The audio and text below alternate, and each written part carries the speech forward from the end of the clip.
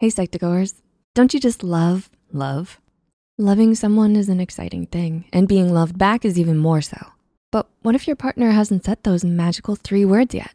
Maybe there are a few things you could do to get them thinking about adding those 3 words to their vocabulary with you. Well, there may just be. Here are 7 things to make someone fall in love with you. Number 1, make eye contact.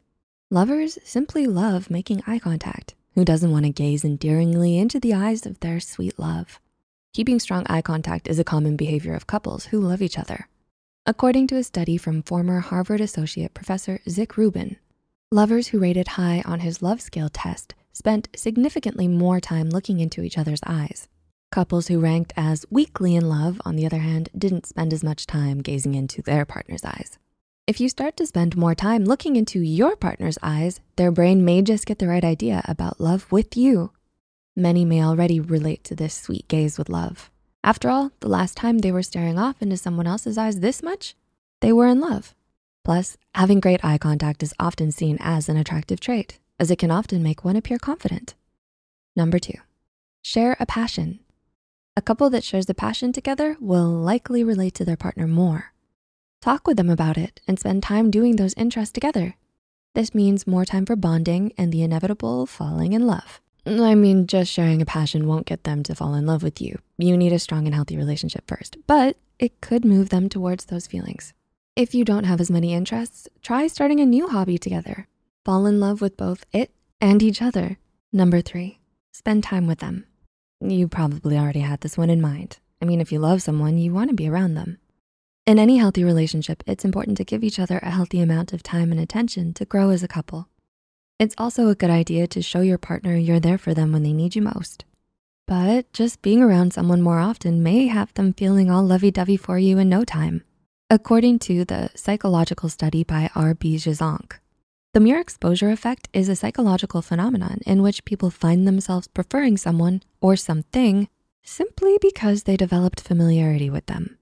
When a person is repeatedly exposed to a certain stimulus, that person develops familiarity with the stimuli and therefore prefers its presence. And they may even love your presence too. Number 4, be a true friend. At the base of a healthy relationship, there is friendship. If you want someone to love you, your relationship needs to ride on more than just romance and passion. A good friend that listens and cares at the end of a long day is something many would enjoy. So it's best to work on your friendship with them as well as your romance. Number 5, bring them food. Food? Yeah, giving food to your partner may just make them feel something more for you, according to a study published in the journal Frontiers of Psychology. The study suggests that food offering thus provides a way of coping with distress and empathic concern, as well as an effective means of offering social support, resulting in increased positive effect across interaction partners and an increase in interpersonal closeness. Basically, buy them a burger and fries along with your roses. It shows them that you care. Number 6, love them. I mean, you do love them, right? It's important that you don't simply just desire the feeling of being loved, but actually love your partner back. If you want someone to love you, you need to first ask yourself, do I love them? Or are you just craving the perks of feeling loved?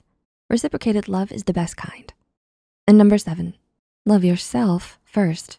If you want a strong and healthy relationship, the best thing you can do is to love yourself.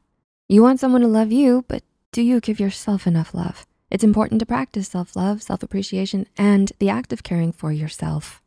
If you are content and happy with yourself first, it will only give off confidence and an aura that will attract your perfect partner.